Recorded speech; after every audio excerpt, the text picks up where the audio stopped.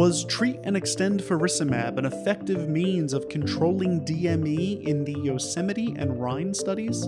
I'm Greg Notstein here with Scott Kriswanis, and this is New Retina Radio's coverage of the 2022 ASRS annual meeting.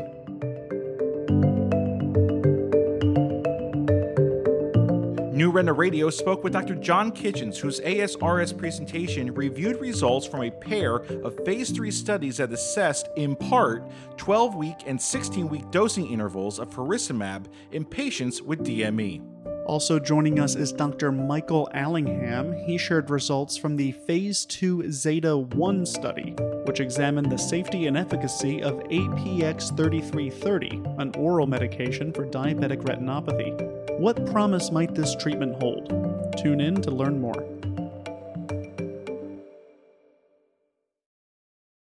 We've talked about how frequent dosing is a major barrier to compliance for patients with DME, many of whom are employed, young, and find short-term dosing patterns disruptive or difficult to maintain. Now that there is a drug, faricimab, that inhibits both VEGF-N angiopoietin-2, are more durable treatments possible? To learn more on this, we turn to Dr. John Kitchens. He shared data from the Phase 3 Yosemite and Rhine studies at ASRS this year. Dr. Kitchens practices at Retina Associates of Kentucky in Lexington and is easily New Retina Radio's most frequent collaborator. Dr. Kitchens, welcome to the show. Hey, thanks for having me, Scott. Great to see you, Greg. It's great to be on with everybody. Let's start off with a quick refresher on faricimab. So, Greg, faricimab is the first bispecific antibody designed for intraocular use. Bispecific in that it really targets two different pathways. As you'll be familiar with, the VEGF pathway, it inhibits that with an anti-VEGF FAB. Real familiar with that technology, very similar to what we have with ranibizumab. But the second FAB, the second arm of the Y on this antibody, is directed towards Ang2 or angiopoietin-2. And it's really this Ang1, Ang2 imbalance where in pathologic states we have a higher amount of Ang2, that we see vascular instability, permeability, abnormal blood vessel growth, inflammation, and other factors. And it's really this dual approach that can lead to increased durability and efficacy because a lot of our diseases, diabetes specifically, and also age-related macular degeneration, exudative age-related macular degeneration, are really driven by both VEGF and this Ang1, Ang2 imbalance. Let's turn our attention to Yosemite and Rhine, which were randomized phase 3 trials that met their primary endpoints, eventually paving the way to FDA approval for a DME indication. Tell us who was enrolled and what the treatment intervals look like. Yeah, so Greg, these were both diabetic studies, okay? And specifically, we were looking at center-involved diabetic macular edema, which means that the patients had to have a central subfield thickness of greater than 325 microns. It was a big study. I mean, there were about 1,000 patients in each study, just under 1,000 patients.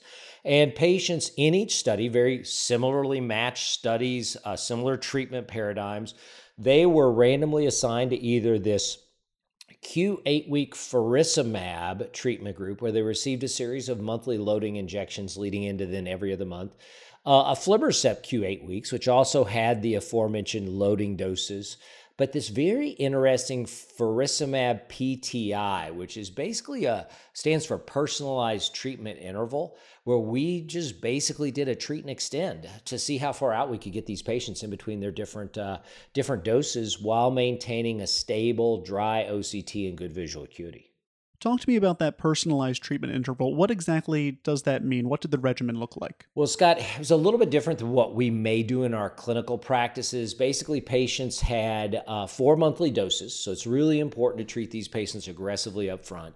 And then if they had a central subfield thickness of less than 325 microns and strict best corrected visual acuity change from baseline criteria that were met, they could be extended out by 4-week intervals all the way out to 16 weeks. So for instance, you could receive 4 monthly injections in that kind of run-in phase. Then if you look great, you would go out to 8 weeks. After an injection, if you look good at that 8-week visit, you get a treatment, you go out to 12 weeks. If you look great at 12 weeks, you could get a treatment and go out to 16 weeks. And we could actually dial some of those patients back. So if they looked worse at 12 or 16 weeks, we could take them back to 8 weeks or 12 weeks, depending on what they needed. To clarify, a personalized treatment interval is or isn't the same as treat and extend? Boy, I'll tell you, it's very similar to treat and extend, and I think in some instances it could be considered treat and extend, Greg. Really kind of splitting hairs. I personally, for my treat and extend patients, like to go out by a 2-week interval extension. But in this study, they were aggressive, and they did it with a 4-week interval.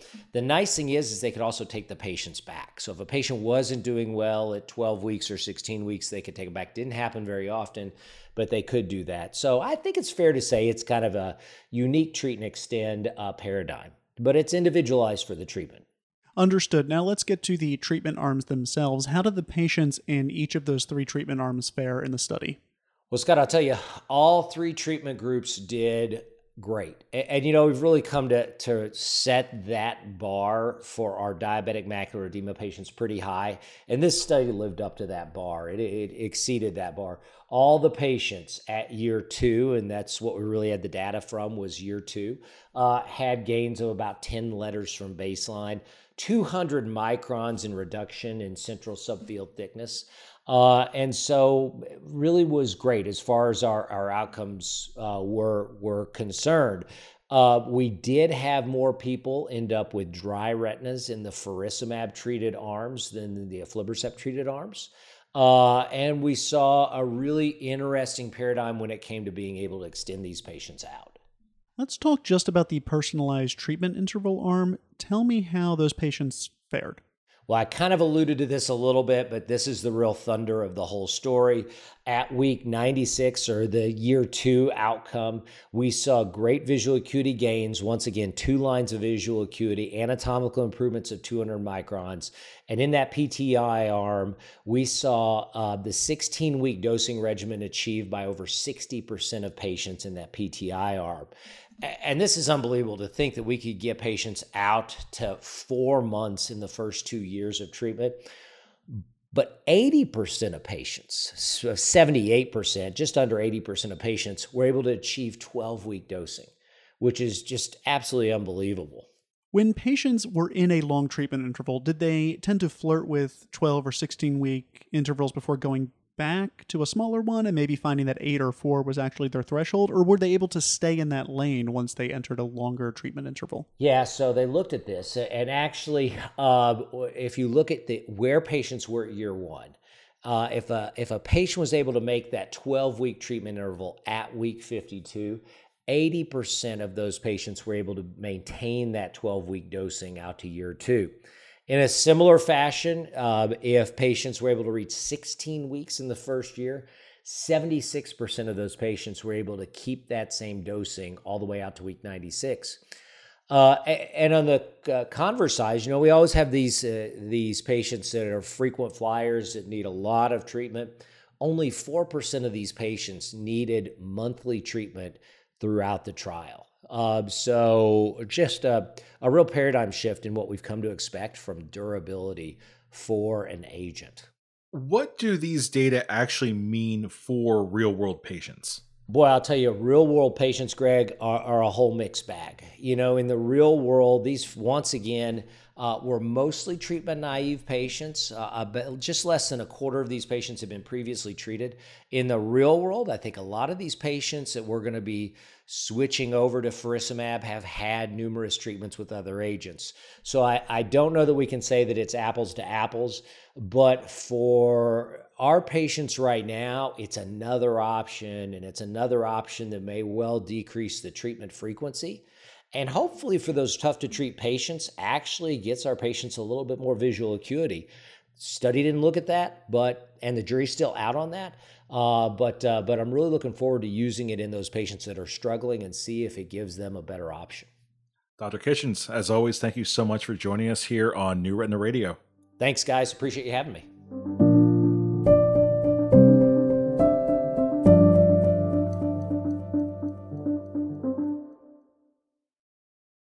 The great white whale, the silver bullet, whatever colorful metaphor you want to use, they all describe an elusive yet often sought after thing. Let's use it here to discuss the engineering of a safe and effective oral therapy for retinal diseases that currently rely on intravitreal injections or laser application for treatment. For this discussion, we'll focus on an oral treatment for diabetic retinopathy, specifically APX 3330, which is under investigation in a phase 2 study. Dr. Michael Allingham shared results from that study at the ASRS annual meeting this year. Dr. Allingham practices at the Duke Eye Center in Durham, North Carolina. Dr. Allingham, welcome to New Retina Radio. Thanks. It's a pleasure to be here. We typically think of diabetic retinopathy as VEGF-mediated and sometimes rely on laser therapy to address anatomic concerns, but APX 3330 takes a different approach altogether. Can you tell us more about that? Sure. So, I think a little bit of context here. Obviously, we know that for diabetic retinopathy and many other, retinal indications, we typically administer drugs through intravitreal injection, which is wonderful. And then you get, you put the drug on target, and these are highly efficacious for a lot of these indications. I think one of the challenges that we've had more recently in the field is for conditions like background diabetic retinopathy, which maybe are not yet, impacting a patient's vision.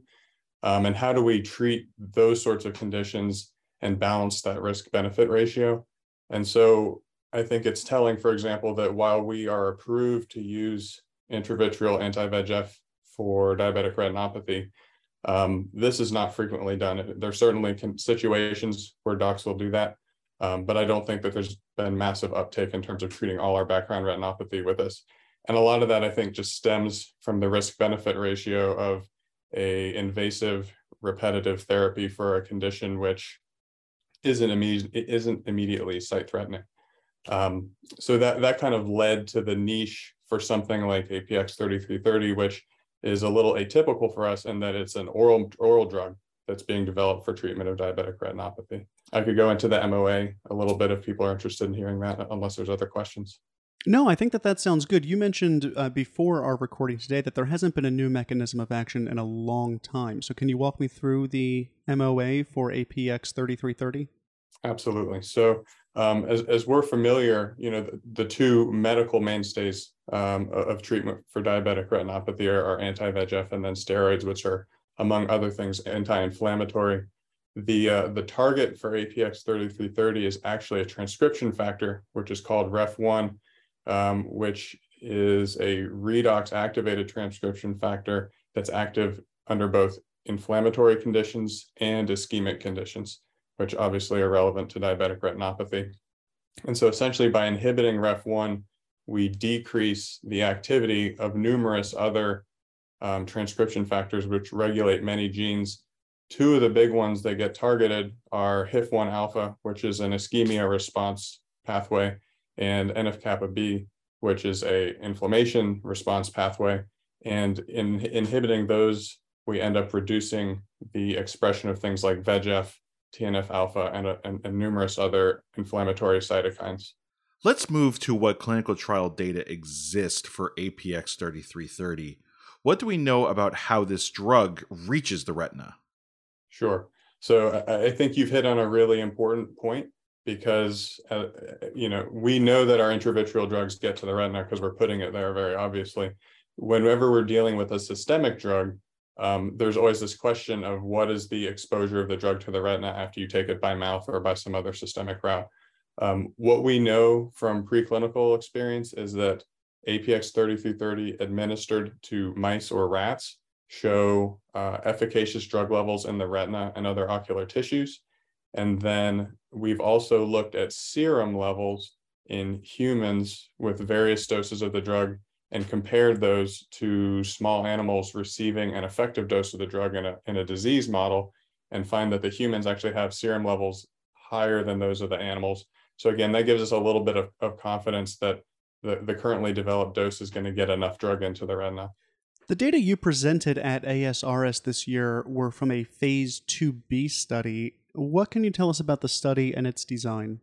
Sure. So they've Ocuphire has named the study Zeta 1. And this is a randomized, double-masked, placebo-controlled 24-week trial, which is currently ongoing. And the study design is at some level similar to what has been done for other clinical trials targeting DR. So there's 103 patients, and these were enrolled with moderately severe to severe NPDR or mild PDR, but without center involving DME. Non-center involving DME was allowed into the study. These subjects were randomized 1-to-1 to receive APX 3330, 600 milligrams per day, and that ends up being a twice daily oral dose versus a placebo. The primary endpoint is the proportion of patients experiencing a two-step improvement in DRSS at week 24. And then the secondary endpoints are what you would expect, basically CST, best corrected vision, DRSS change at week 12, frequency of rescue, and then safety.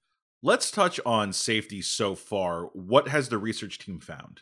Right. So the study is currently ongoing, and so we obviously can't look at the unmasked data. So what we did to get a handle on that, since many of the subjects are pretty far along in the trial, is basically take masked safety data. So this is pooled data from both the placebo arm as well as the active drug arm of the study.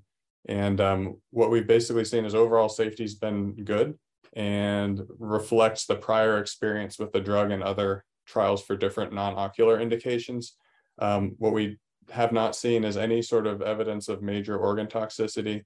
There have been no treatment-related serious adverse events. Of all the adverse events in the study, only 24 have been treatment-related, 17 of which were mild.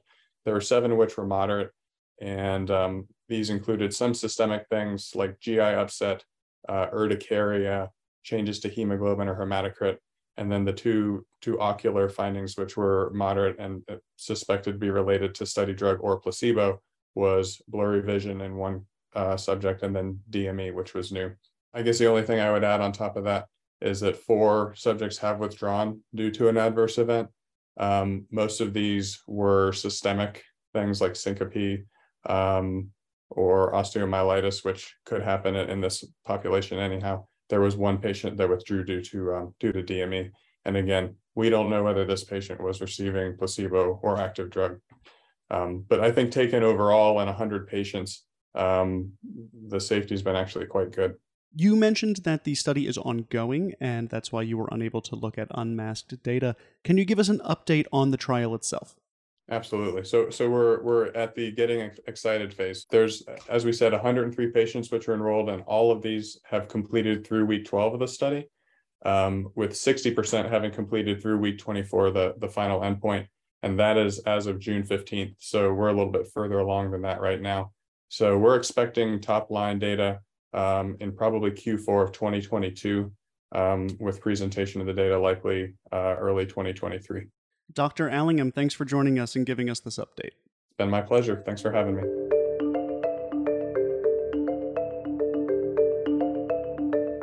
That was our second episode of the ASRS coverage for 2022. We've got one more coming up, so keep an eye out on your feed. If you're already listening in a podcast app, then tap subscribe. If you're listening on a desktop or mobile browser, head over to Apple Podcasts or Stitcher or Spotify, tap subscribe, and have new episodes sent directly to your device.